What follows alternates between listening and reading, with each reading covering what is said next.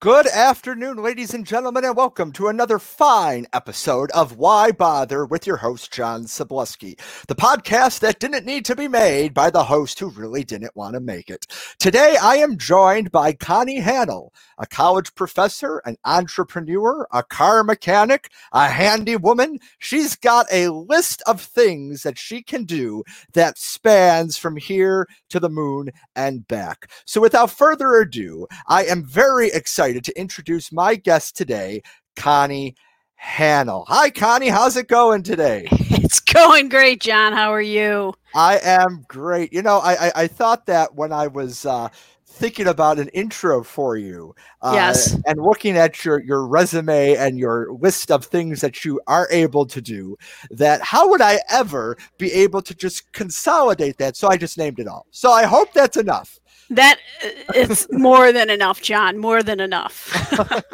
So Connie, usually on this show, I bring people in that I know. Obviously, Right. I know you, and we have a connection that most of my guests don't have, and I would hope that all my guests except you don't have, because that would be a little weird. It would be very weird, John. It would be very weird. Yes. And that is that I am currently dating your daughter. Right. So, Yeah. The other problem with that, John, is if there were more people, then what would that say about my daughter? or me. So Well, yeah. So I think we ought to just move on from that portion of how we know each other, huh? yes. Yeah, so Connie, I've known you for about 3 years now. In that time, I've learned an awful lot about you in your past, how you've come to where you are today, and the maybe the careers that you've had. A few years ago, probably back in like 2010, I remember there being that statistic that most people will change careers 5 times or more in their lifetime.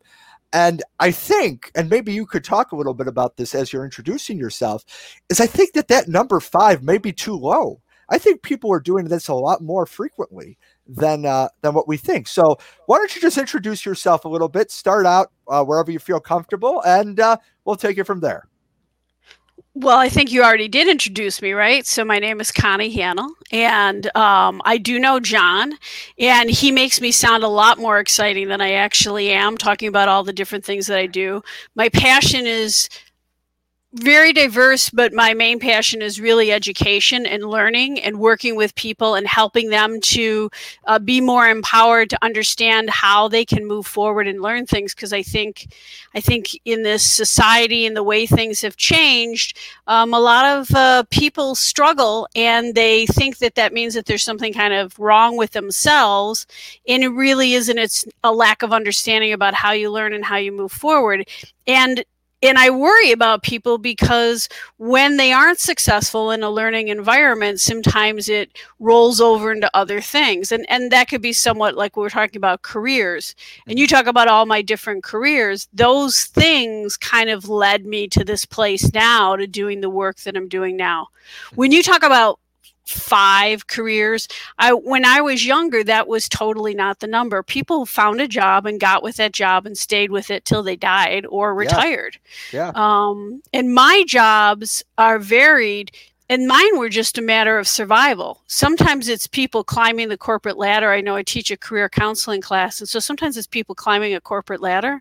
Mhm. But other times, in my case, it's a matter of survival, right? The economy's changing, jobs come and go, jobs are available, jobs aren't available. You want to keep working, you want to be able to pay your bills, so you have to reinvent yourself. Mhm. And I think that's what I've had to do over the years, is consistently reinvent myself.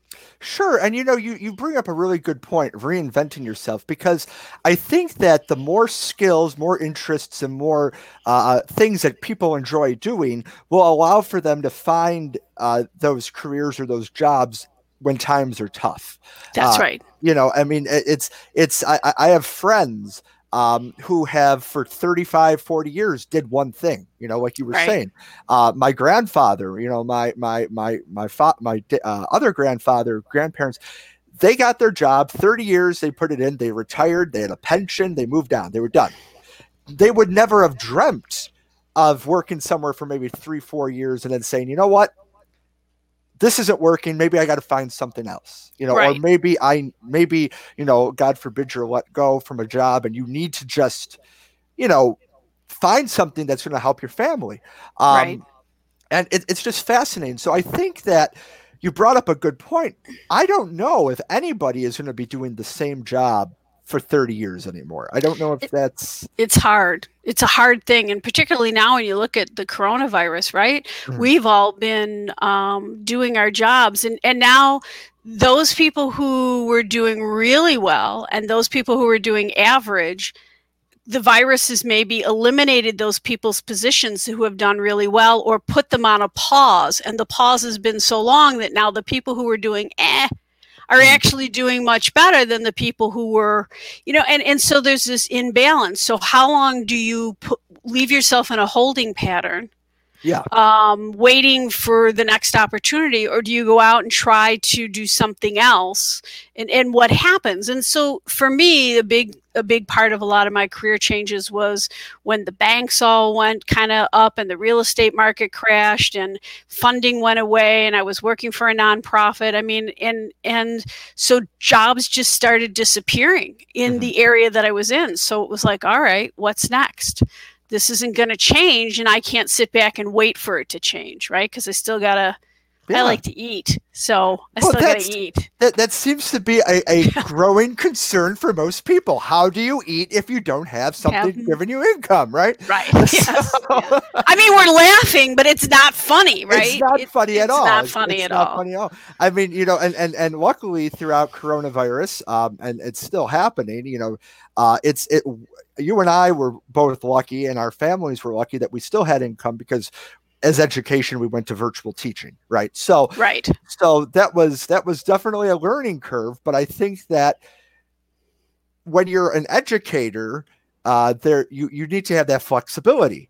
And I think that throughout our path, because you and I shared similar trajectories, I think, in restaurant experience, management experience, different levels of that, working with people, working in industries that may have been that were downsized just because of what they did, right?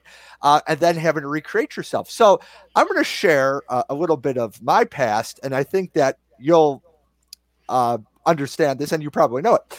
So it was 2016. I was working for a newspaper, and that's the end of that story. Newspaper disappeared, right? It just was gone. And it was at that moment that I said, I need that change. I need to figure something out. And I remember one of the big things being, I want a pension and I want to be able to retire one day. Right. And I never thought teaching would have been what I was going to end up in. Right. But helping people and instilling that excitement of education and learning, I found to be fascinating. And that's how I got to where I am. And I would think, based on what you were just talking about, is helping people make those choices, that's how you got to where you are right now. Never in a million years would I have thought that this is where I would have ended up. This is not who I thought I'd be. And sometimes I think, I wish I would have started this sooner because I really love where I'm at now. But I also realize that everything that I experienced is what drove me to this direction, to where I am today. So although it would have been great if I figured it out sooner, I'm not sure then I was ready for something like that. And you said something that made me think of one of the things that I teach in this career course, which is luck. There's this notion of luck, and when you're looking for a job, why are some people lucky and why are some people unlucky? And luck is really something that you create. And I look at you, and that's one of the things that I admire about you, right? Because you're open-minded to things. You're open to things that come your way. You're willing to try it. And so I think luck is when you put yourself out there, you consistently market yourself, but you're open to trying different things. And through that, you may find a path or a passion of something you didn't expect. And that's what, me here teaching now is being my primary income.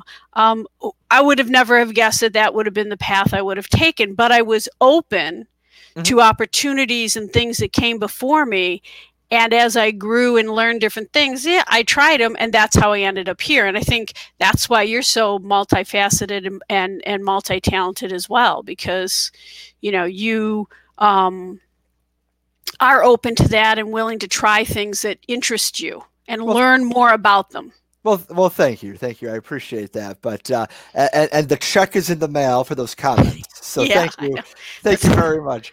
So but yeah, I think that's great. So you talk a little bit about luck, and you have this career class, and back in probably the early 50s and 60s, when the height of like the machine assembly line, and we had labor jobs, and people would get a job working for General Motors that could feed an entire family of 4, 5, maybe 6 people on one income. So you have this industry booming, and this is a labor that was set, and you would have that job for 30 years. Right. So can I just clarify one thing? Sure, please. I wasn't alive then. That's all I want to just say, because you're asking me like I might have that experience. So okay, keep going, John. Just want to make sure everyone knows I was not alive in the 50s. That's a good clarification. Okay, keep going, John. So now I've lost my train. Oh, so we talk about that, and you got a job. This notion of doing what you love was not necessarily not important at all. My grandparents, when I told my grandmother that I wanted to go to film school, she said, "For what?" Yeah. I mean, and in my family, you had to go to college. It didn't matter what you did. I wanted to go to film school. For what?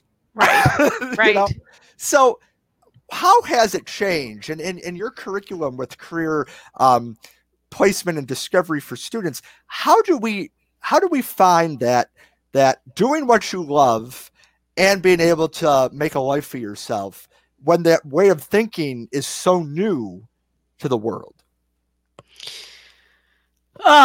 Well, John, I don't think there's enough time in this program to dissect that. But one of the things that I help people look at when through my background in counseling is that if you kind of look at a line, and you think of the beginning of the line being not where you want to be, the center of the line being almost where you want to be, and the end of the line being exactly where you want to be.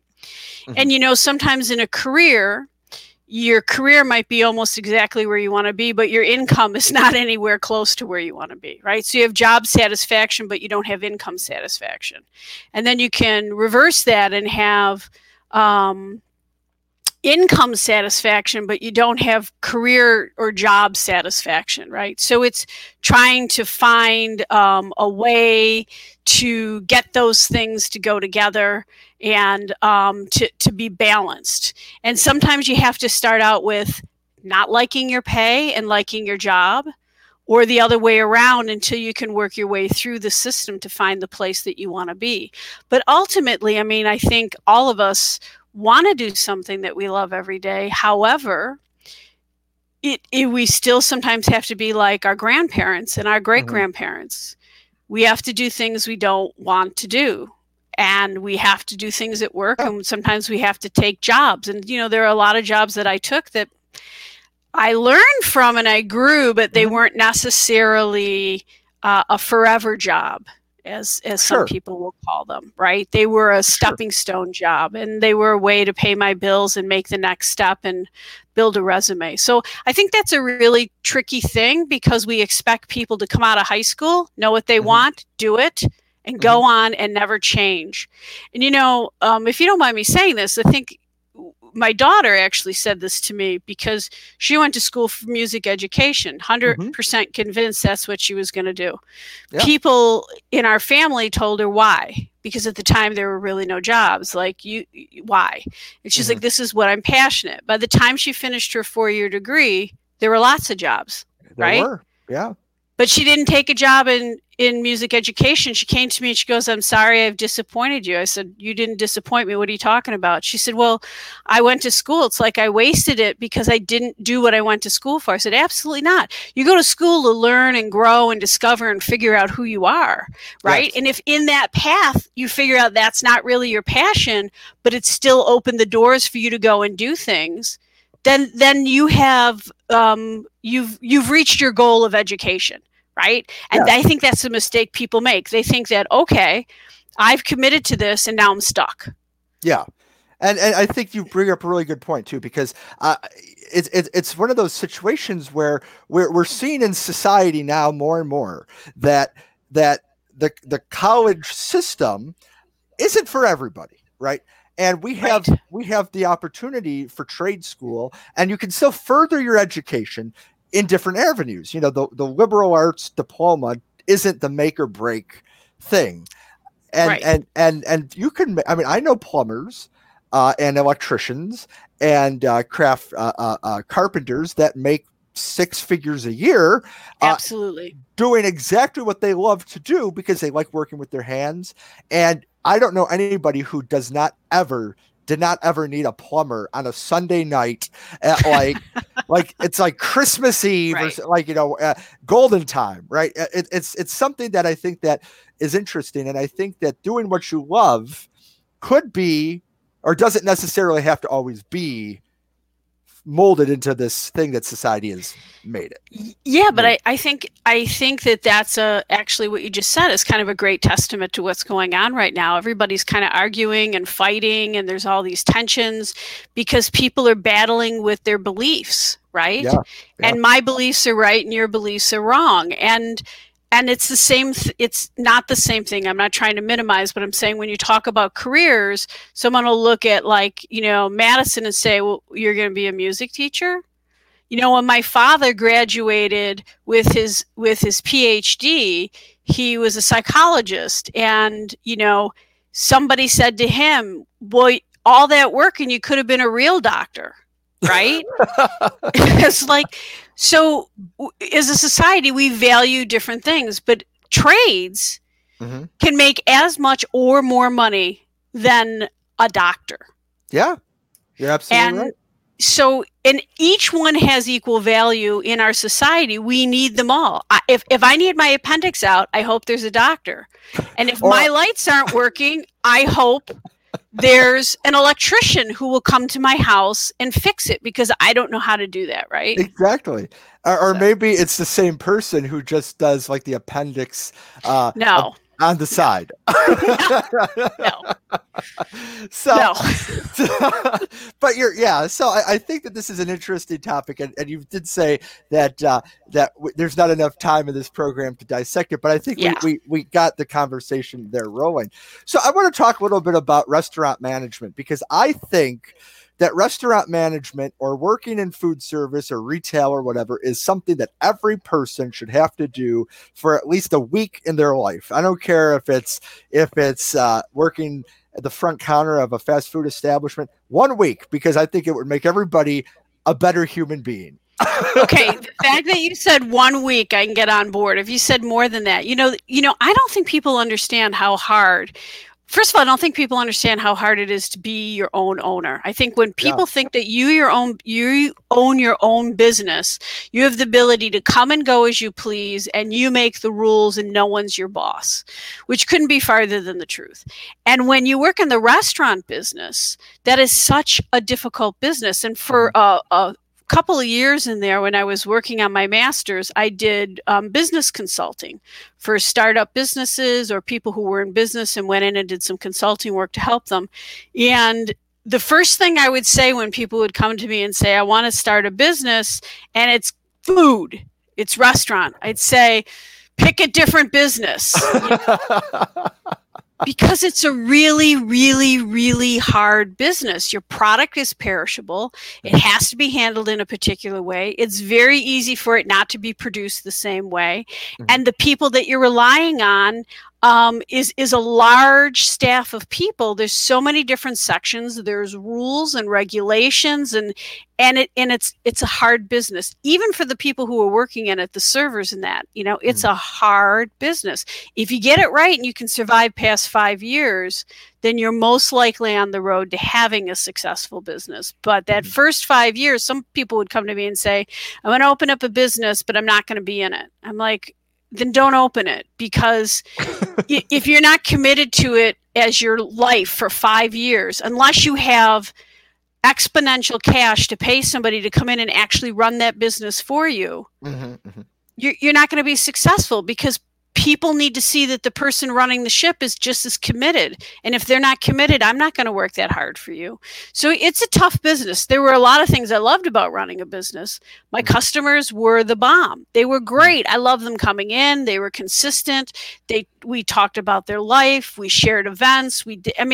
That's the number one thing that I miss about not being in business anymore for myself, is in regards to restaurant work, Yeah. And the food. If you didn't catch that earlier, I like food. So that part food, too. Food is the thing it is, like and I know we've had this conversation, but like for me personally, I don't have any vices. I really don't. There are people that turn to like substance issues, and I don't have any of that. I like to eat, and it's unfair that there's such a repercussion in weight gain for enjoying to eat. And a nice drink. Would be good too. A nice drink to eat. So restaurant and networking. So it doesn't matter if you're a door-to-door salesperson or if you're working. It's all about networking. So it's probably even more important for somebody who's working for their own business, like you were, to be there, because people know you. They know that if something comes up and they need an order filled, maybe I could call Connie. I talk to her all the time, and you're probably more than happy to go a little above and beyond if they've been somebody that you've gotten to know, right? Right. So can you talk a little bit about what your business was that you ran? Yeah, so the first business that I ran was an ice cream and candy store, and it was called Sweet Memories. And the reason why it was called Sweet Memories was because my grandparents, who immigrated here from Greece, had candy stores. So Garden of Sweets, Elko Bar, Condrell's Candies, and then some of our close family friends, Antoinette Sweets, Alethea's, which hopefully some people have heard of these. And I just remember growing up in this candy store and how amazing it was, and helping. And back then things weren't automated. They were a bunch of women, typically women, sitting in the back room, and they were chocolate dippers, and they would literally have a huge vat of chocolate and a marble slab in front of them, and whatever it was that needed to be covered, caramels, clusters, creams, in the vat it went, out on a tray with a little decoration on the top to tell you what it was, on a tray, cooling correctly, and then they went on to the next. And that's what I grew up with, right? Homemade toppings. And so I always wanted to get back to that. I always wanted to be able to do that. So my husband and I ventured into East Aurora and picked up a business and changed its name to Sweet Memories, because it was based on the memories that I had as a childhood and of these stores and these locations. First one was on Bailey Avenue in Buffalo, and started to recreate that the best we could in a modern kind of time, right? Sure. And my grandfather gave me it was really kind of amazing. He handed over this metal recipe card index box, right? And he gave them to me, and in there were all of his recipes. Very few of them actually said the amounts, right? Or had details, but at one point he made his daughter, my Aunt Marianne, and type up all of the recipes that had been handwritten. And one of the things he was famous for was his hot fudge. And I remember that I wanted to learn how to make this hot fudge. I had the recipe. I got all the ingredients together, and I asked him to explain it to me. And he said that I could not make it because I didn't have a copper pot. because candy makers use copper pots because copper pots are the best for equal heat distribution and control. So I said, okay, I'm going to go buy a copper pot. Well, copper pots are really expensive, and I was just starting out. Yeah. Couldn't afford it. So I went out and I bought this big pot, and it was not as much money. And I made the hot fudge, and I put some in a jar, and I sent it to his house, and I got a phone call, and my grandfather says, "You bought a copper pot." And I'm like, "No, I didn't." And he's like, "Then you must be some kind of a miracle woman because this tastes just like my hot fudge. And the only way to make it work is in a copper pot." Right. And I'm like, so he's like, "I need to come out." So the next day he had somebody drive him out to the store because he wanted to see how I did it because he didn't believe me that it could be done. And so that was, and then we just started making that hot fudge nonstop, and it was great. It's one of the things I miss about not having the business. The hot fudge, well, of course, because yes, you could put that on a flip flop and it would taste good, I mean, oh my god! Well, I frequently did just scoop it up in a spoon. And one of the benefits of owning a candy store is people are like, "Don't you get sick of it?" I said, "No, you just rotate, right? I'll eat caramels this week, creams next week. I'll eat sponge candy the week after that. I can have milkshakes, hot fudge sundaes. Just keep changing it up. I'm not going to get sick of this stuff." So earlier in that thing, your story, you were talking about how usually women worked on hand making the candies. Right. How did you, or how is it designed? I don't know.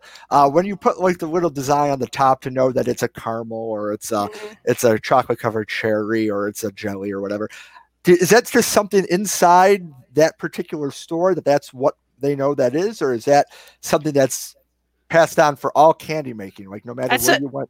That's a great question. And I don't actually know the answer to that question. I think that in some ways, because if you look at some boxes, they have codes. And so I think there's some universal symbols, but I think that there are some that places do themselves.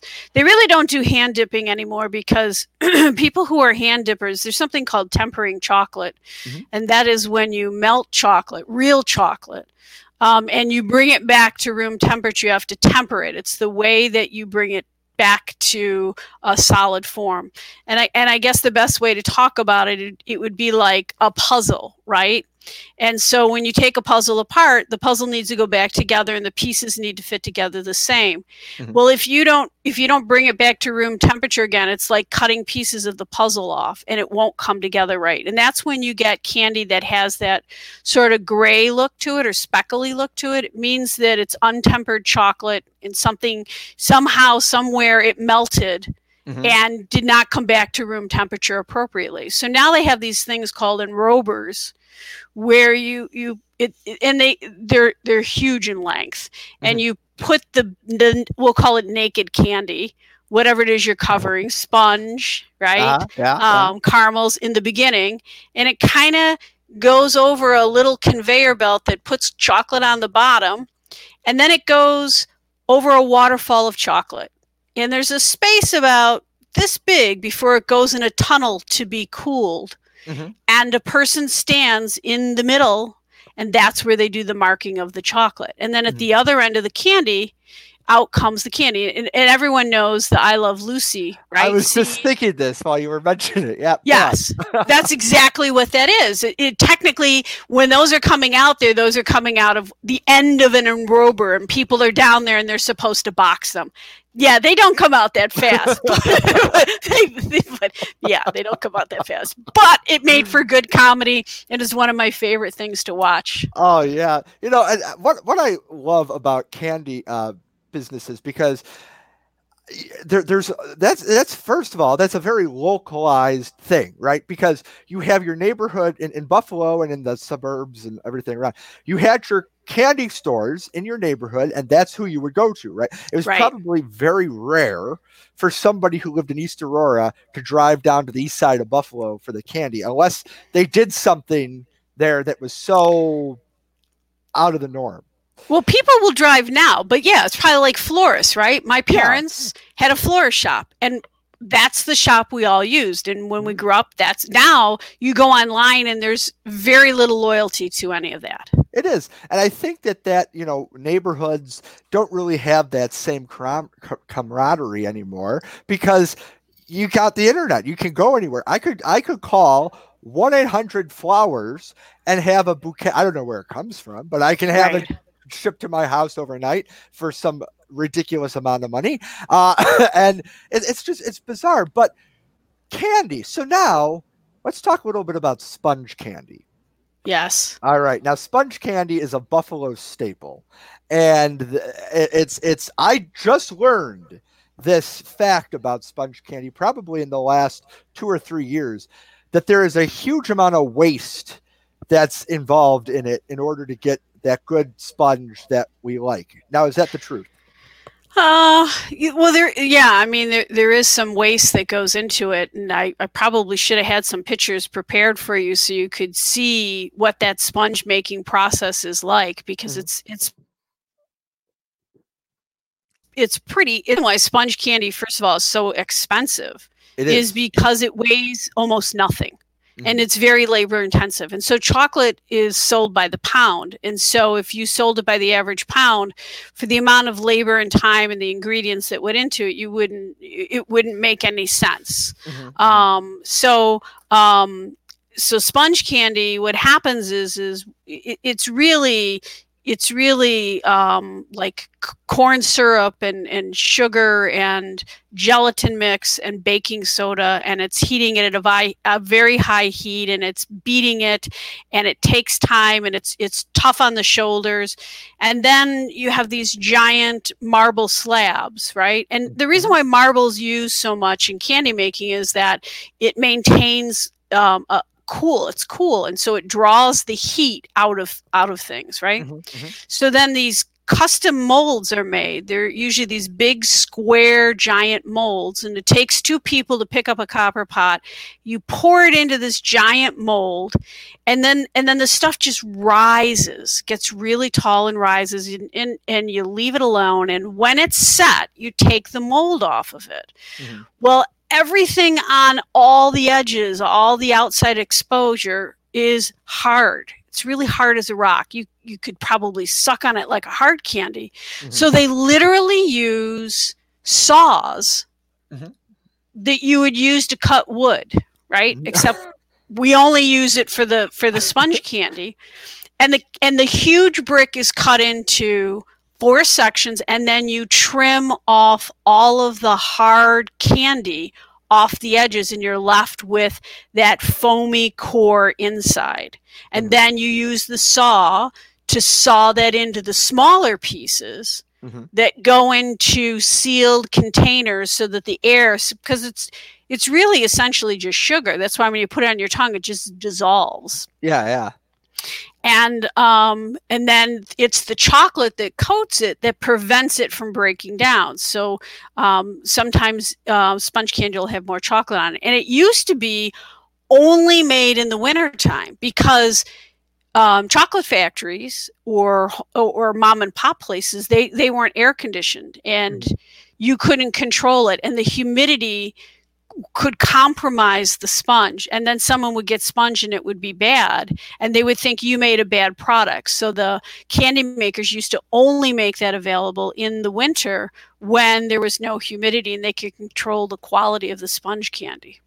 That is fascinating, that, you know, the art form of candy making, which is, you know, there's very few that I know of local candy stores left. I know there's a couple in South Buffalo, and I'm sure they're sprinkled out around the area, but it's just fascinating that there was so much time and effort put into it, and that was a labor of love. You loved your business. And you were saying earlier about how when you would consult, if for new businesses opening up, if the owner didn't want to be involved, it wasn't going to succeed. And right. I can't imagine a candy store existing where the owner wasn't working there 7 days a week for 8 to 10, 15-hour days, whatever it was, making sure their product was there because it's their name that was probably on the box. Well, I never met anyone who wanted to do a candy business who didn't want to be 100% involved. So mostly it was people who were looking at running restaurants or, say, just ice cream shops, right? Mm-hmm. And I think you talk about not having loyalty necessarily or driving far for candy or neighborhood areas. I think that's the part of the business, which is the ice cream store, that creates that loyalty, because everyone has a local ice cream store that they like and that they'll go into. Mm-hmm. And also the candy and the ice cream sort of support itself, because ice cream is very popular in the summer but Mm-hmm. not in the winter. And candy is very popular in the winter because that's gift giving times. That's when you hostess gifts. It's Easter, it's Valentine's, those types of things. I mean, Easter used to be a make or break holiday. We have a lot of these amazing metal molds. And this is something that is a testament to the way business used to be. Mm-hmm. Amazing metal molds, right? Now they're all plastic, but they were expensive. So what the candy makers in Buffalo used to do is they shared their molds because they couldn't afford to have all the molds for Easter. Mm-hmm. So they would have stamped on the mold the name of the family. And then what would happen is I would make my candy, and then I would give my molds to you, and you would give your molds to me, and your name would be stamped on them so that I knew to give them back to you, right? And they would rotate like that so that we could all have a nice assortment of Easter candies and molds to give. I mean, that's really when the biggest time was for the molds that they were made, was during Easter. Yeah. And now we're really kind of cutthroat and but there's still some places around like Alethea's Mm-hmm. and Antoinette's. And Condrell's Candies, it's now called King's Condrell's. Richie King, he and his wife run that, and they still make candies in their backyard. And oddly enough, my mother's side of the family, which is Palakis from Erie, Pennsylvania, they had a candy place too called, I used to joke that my parents met at a candy convention, but it really was it really was because they were both Greek. But they had a place called Palakis Candies, and they used to be candy teachers, and people from all over the United States would come to their school in Erie, Pennsylvania, and learn how to make candies. And that was pretty amazing too. So that's where that passion came from, to be a candy maker. Sure. I remember being in home and careers class in 7th grade, and the Valentine's Day candy sale was big, and it was our job in home and careers to work with our teacher, Mrs. Kalenic, and we had to make the candy. And she had a big copper double boiler, and she'd plug it in at 7 a.m. She'd get there early. We had the little chocolate wafers, and she would melt those. And my job, I kid you not, was the giant Hershey Kiss in the plastic mold, and I'd have to scoop it in, put it in, and then I'd have to drop it to get the air out. And then she had all the refrigerators in the classroom cranked up to freezers, and we would set the candy in there for it to set. Right. But then I was promoted from that department very quickly into the sponge candy bagging division of the Valentine's Day candy sale. And I remember 3 ounces. We would put 3 ounces of sponge candy into this bag, and I would have to put it into the sealer, right? Yep. And sometimes you even had a sealer. Very impressive. We had a sealer. We were quite the assembly line. Yeah. And I just remember one time the scale was off, and they never showed me how to tear the scale to get it back. Right. So I had this one bag of sponge candy it was a hefty bag, and I was like, this is amazing how much you're getting in 3 ounces. And the next bag, there's like 2 pieces in it, and that was 3 ounces. John. So I was about to say, I wish I knew you when I had the candy store so you could have helped me. And now you told me that story, and I'm glad you didn't help me. Let's just say I did a lot. Well, that was the same teacher that taught me how to use the seam ripper in sewing, and I use that an awful lot. So I've learned that I'm quite the implementer. I like to get to things done quickly. But I'm not really the developer where I slow it down and think it through. Got it. So let's talk a little bit about home improvement projects. Now, knowing you, you have tackled many different projects: woodworking, redoing bathrooms, putting up walls, putting in decks, all kinds of great things. Where did your interest in working on home and career, not home and career, I'm serious, home improvement projects come from? Right. And what would that mean to other people to learn how to do this kind of stuff? How is that a skill that they can utilize Right. in their day-to-day life? Well, first of all, I'm cheap, right? And so I want to get things done, and so sometimes it's expensive to get things done if you want to get them done right. But I think the biggest thing is, and I think this started back with my interest in business and watching my family develop business. They go into a space that was nondescript, and they would fill it up and they would do things to it, and it would transform, and it would be like a magical place, like a candy store or something like that. Yeah. And then my parents introduced me to these amazing people, Rick and Paula Hainstetter. And as I knew them, they kind of would buy their first home that they got was an old family home that came to them in the city of Buffalo that really needed to be redone. And they were nice enough to take me as a young girl into the home. And I'm saying they were nice, but really maybe they were using me as cheap labor here. But I would go in and they would teach me things, and we would strip the woodworks, and I would watch them do tiling. But to make a really long story short, Rick just said to me, there's almost anything you can do. He said start with something that has a high fudge factor. Mm-hmm. And I'm like, what are you talking about? He goes, well, if you're going to do home improvement, pick with something that if you make a mistake, the house isn't going to collapse. It's just an aesthetic thing. Yeah. And that no one will really know it's there unless you point it out to them. Yeah. Right. And so the first thing he did was teach me how to wallpaper. And then I was in an apartment, and it was 90 degrees in the summer and no air conditioning. And he said, put a ceiling fan in. I'm like, I don't know how to do that. So he went out to Home Depot and he bought me this book about how to do things. And he came over and he was good because instead of just doing them, he made me do it. So, I slowly realized that electricity isn't that scary. It's pretty simple. Yeah. You can change things out. And I learned how to do that. And then a lot was working side by side with him, Mm-hmm. So when we moved into the house we're in now, I wanted to gut the kitchen. So I'm like, I never hung cabinets. Can you help me? He's like, sure. So I got the kitchen, and he teaches me how to hang cabinets, and we hang the cabinets, and then we get to the tiling. But he had taught me how to do tiling when I was like 18 years old. Mm-hmm. So I did, and so I think a lot of these things are scary, but places like Home Depot and Lowe's, they have stuff like that all the time. And then just recently I put a deck on the back. It's great because a $300 deck in material in my time could have been an $800 or $1,000 deck if someone else put it on for me, right? Sure. So I look at it as I get to stand back and feel good about what I did. Mm-hmm. I get to be physical so I can justify the cupcakes and the milkshakes and the hot fudge sundaes I'm going to eat. Of course. And I can see that I did something, right? And then I get to sit on it and feel proud about it, right? And so I get a lot of pleasure from taking something, and I think that's the entrepreneurial part, and watching it change into something different that's useful and aesthetically pleasing, and just makes me happy. Yeah, and I think that there if you're going to be a homeowner, if you're going to, if you want to own property, you should have some basic idea on how to do simple things. And I think Rick saying choose something that has a low fudge factor.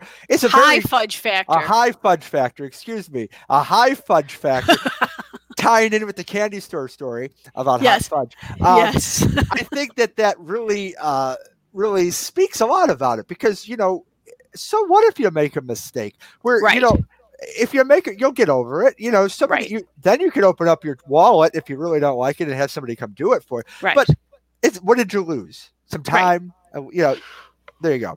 Well, you were just telling me you got to go replace your shower head, right? And if you didn't know what you were doing and you did it wrong, it means the first time you turn it on, water's going to squirt all over the place. Exactly. But then you shut the water off and you're fine. Exactly. So you have to not be afraid. Electricity can be a little different. It can be a little more intimidating because if you're not careful, you could really hurt yourself. That's a low fudge factor. That's a low fudge factor. Right.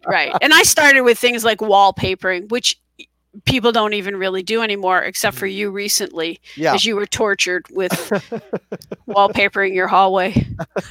and you know what? I have to say that product, the paintable wallpaper, is the best thing and the worst thing all at once, because it doesn't cut like normal wallpaper because it's so thick. Mm-hmm. Yeah. So like when you take your sharp utility knife and you're trying to go like past the woodwork to cut it apart, it was running, and it was like, oh, tears and licking it and sticking it, but anyway. So, but that's a high fudge factor, right? Because when you're done, you were able to do things to hide that it didn't cut clean, and then you painted over it. Now, when you stand back and look, unless you said, "See over here," no one's going to know that. That's a high fudge factor to me. Yeah, and you know what? I think too that, as educators, at least I say this to my kids all the time, there are mistakes that I give you the right to make right away. If you paint something wrong, that's great. So I think that people say there's no such thing as bad mistakes. I agree with to an extent. But then I think there's sometimes where it's like you took a paintbrush, you licked it, you put it in Sally's ear, and then you ran around the room and poked your eye out. That's a bad mistake. You probably shouldn't have done that. Where did you come up with that? I don't even know why I went down that rabbit hole, but know, so good mistakes are things that you can take from that and grow. Bad mistakes, you shouldn't have even been doing that in the first place. What were you thinking about? Like sticking your finger in an electrical socket to see if it's live. Yeah, that is a bad mistake, John. Okay. And you know, right now, like there are certain jobs that I would never try to do, like putting a roof on the house. No, it's just I'm writing it. Even though you can watch YouTube videos and you're like, wow, this is not a difficult thing. I just don't want to do it. So my brother-in-law does that, right? So when we needed a roof, he taught us how to do that. So we actually did put a roof on our own house, but it was a very simple house. Like if you have lots of, I would never tackle that by myself. But it is very time consuming. And the other thing too is the older you get, the less inconvenienced you want to be with certain projects, and being up on a roof and maybe falling off is not my idea of fun like it was when I was in my 20s and was willing to get up on the roof and say, hey, I did this. This is pretty cool. I don't want to be that cool anymore. That was before social media. It was a cool thing to take a picture of you doing something scary so that people could comment on it and like, oh, you went over the falls in a barrel. Oh, so anyway, let's talk. Speaking of going over the fall in the barrel, I want to go real quick. So I really took a fascination with home repair when I was going into high school. So we had to choose a few high schools in Buffalo. I ended up not going there, but I had applied for McKinley High School because they had the building trades program.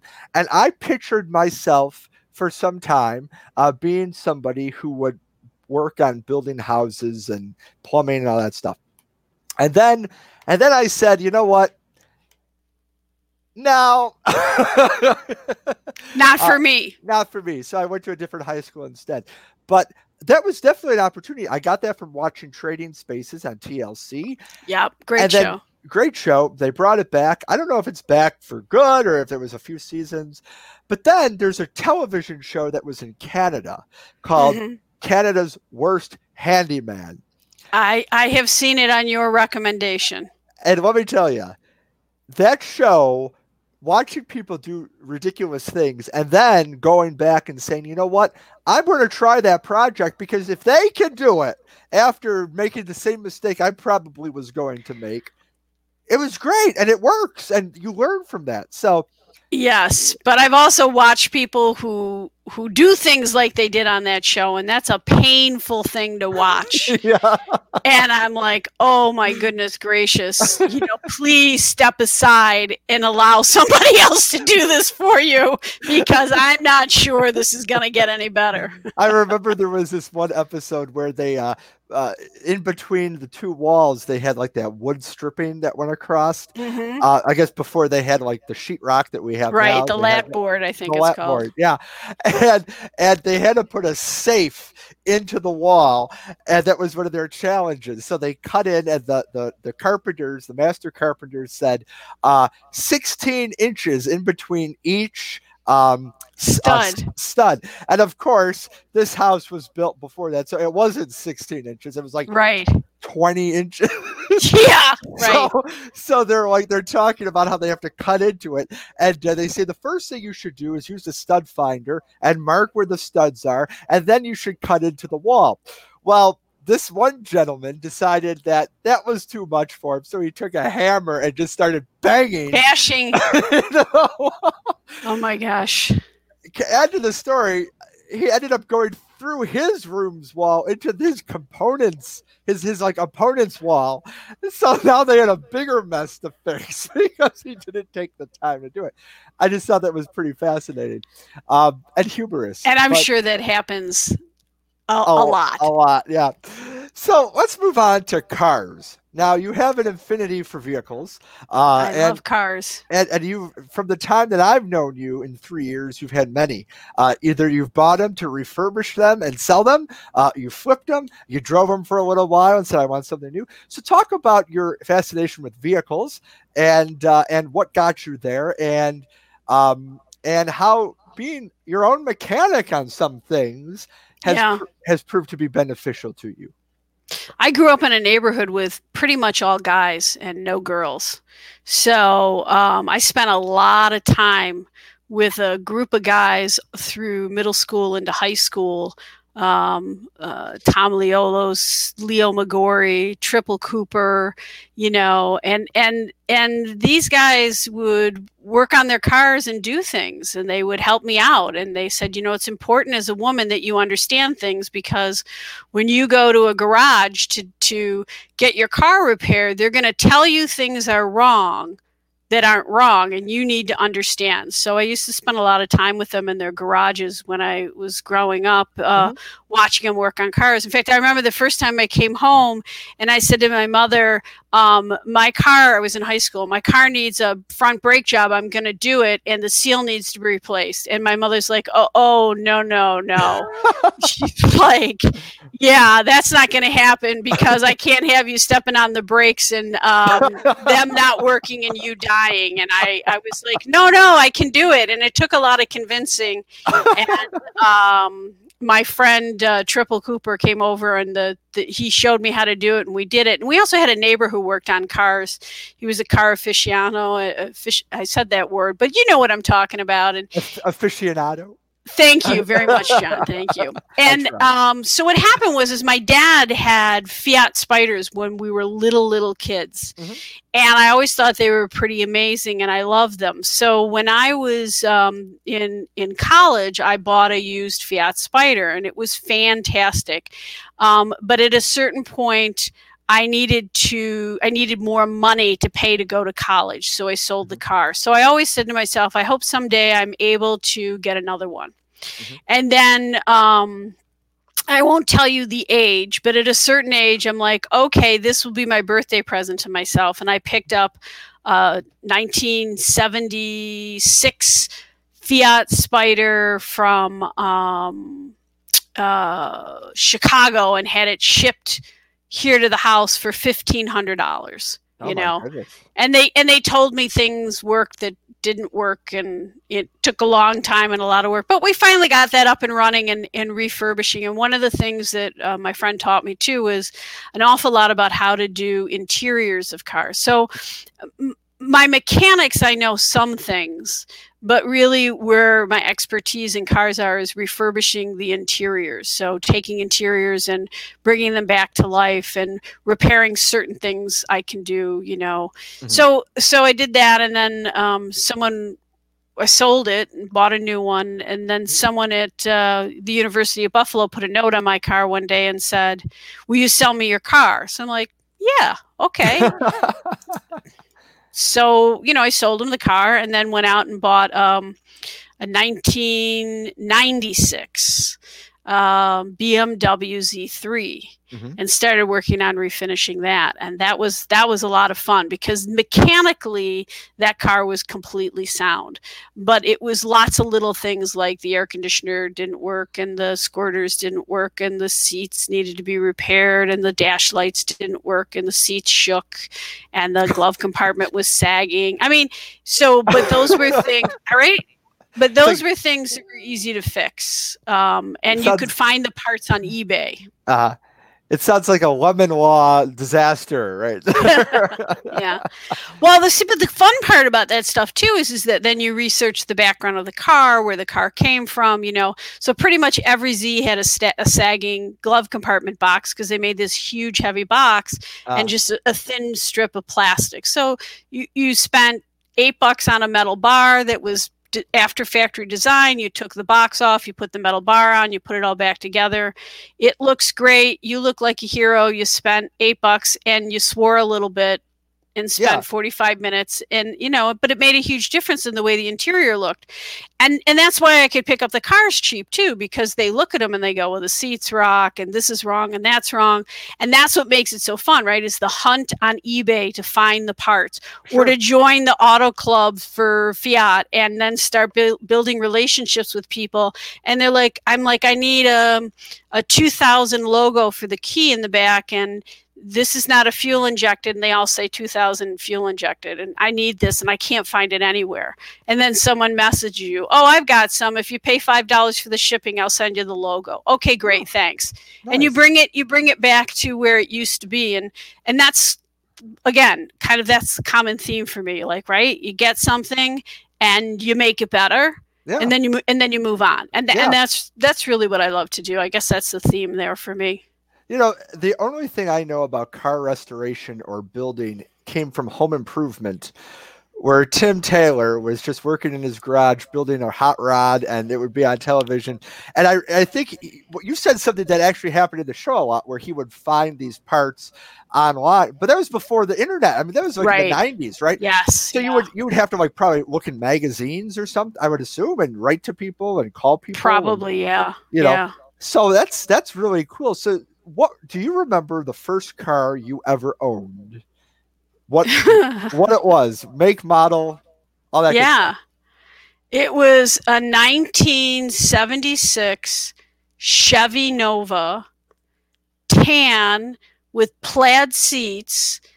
The springs in the front seats were worn down so that I had to put a cushion. Otherwise, I would have been that lady driving, looking through the steering wheel instead of above it. It didn't have power brakes, so sometimes I had to take both feet to bring that thing to a stop. It had an AM radio. And the big thrill of that was going to Kmart and buying an FM converter. That was like my big claim to fame. I installed an FM converter. So I had that. And then later on, they started making radios that you could buy and install in cars that were cassette decks. And that was a big deal. So yeah, Chevy Nova, that thing was... I mean, it was a great car. It always stalled twice when you put it into gear to drive, but on the third time it would go. And it was a tank. Yeah, it was a tank. So yeah, I kept that car for a really long time. My first car I got when I was a freshman in college, so 2009. Yeah, it was a 1988 Ford Escort, baby blue, yes. All original parts. It had 5,500 original miles on it. That's it. And the story behind it was that it was one of my mom's friends' brother's mother had this car, and she would have it serviced, but she would have the flatbed come, pick it up, tow it to the shop, have all the stuff done to it, tow it back to the house, put it in the driveway. So that's like a brand new car. it was brand new. And as I had it, it had some rust damage. So what I did, and my mom would help me. I went to Walmart. I got Rust-Oleum. I sanded down the rust because it was all surface rust. Surface rust, yeah. And I would paint a black racing stripe. And it was only on one side of the car. I was like, well, I can't drive around with only one racing stripe. So on the other side, I painted a black stripe. And it had those automatic seatbelts that would choke you when you close the door. Yeah. But something it had, first of all, I looked like a giant driving this thing because this car, it was little. It was tiny, and to buy it brand new back in '88, it was like $7,500. It was, and then like the Ford Focus took over for that model. Right.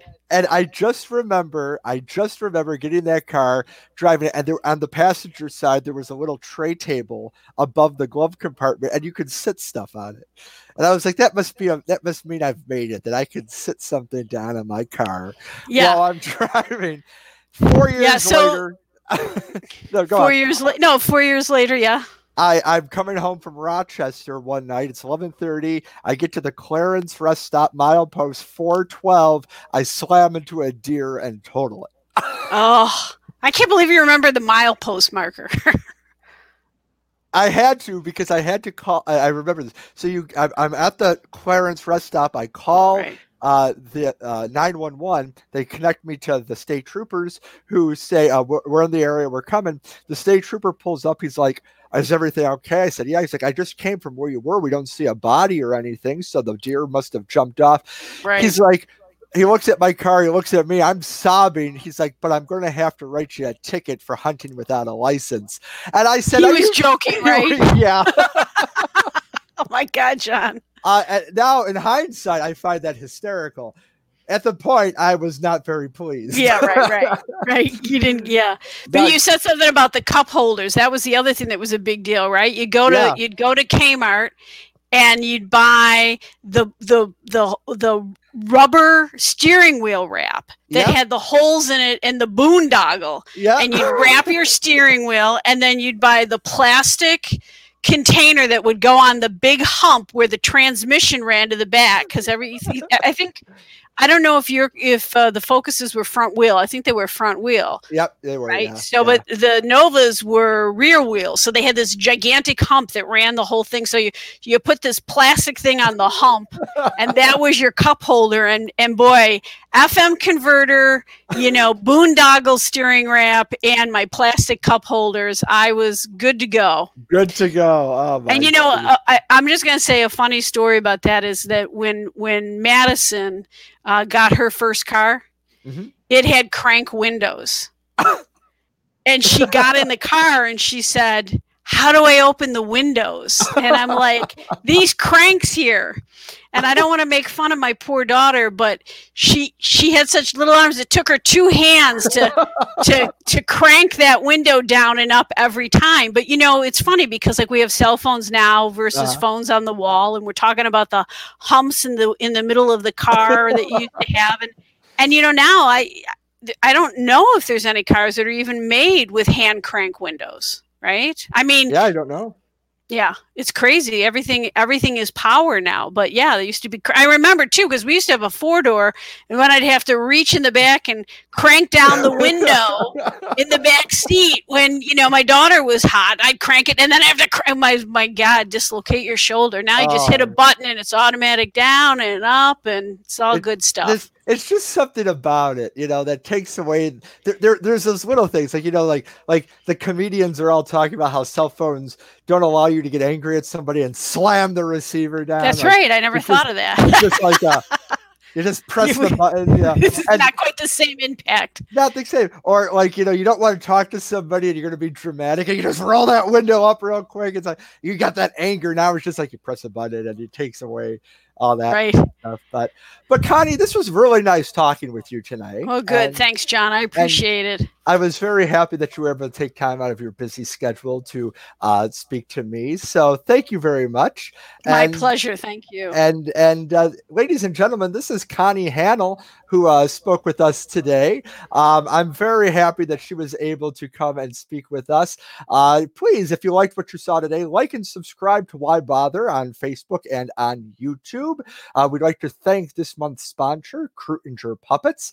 And I am happy to announce that Why Bother is now available on Apple Podcasts, Spotify, Breaker, Google Podcasts, Pocket Casts, Radio Public, and Anchor. From all of us at Why Bother, which is really just me, thank you for tuning in, and until next time, take care.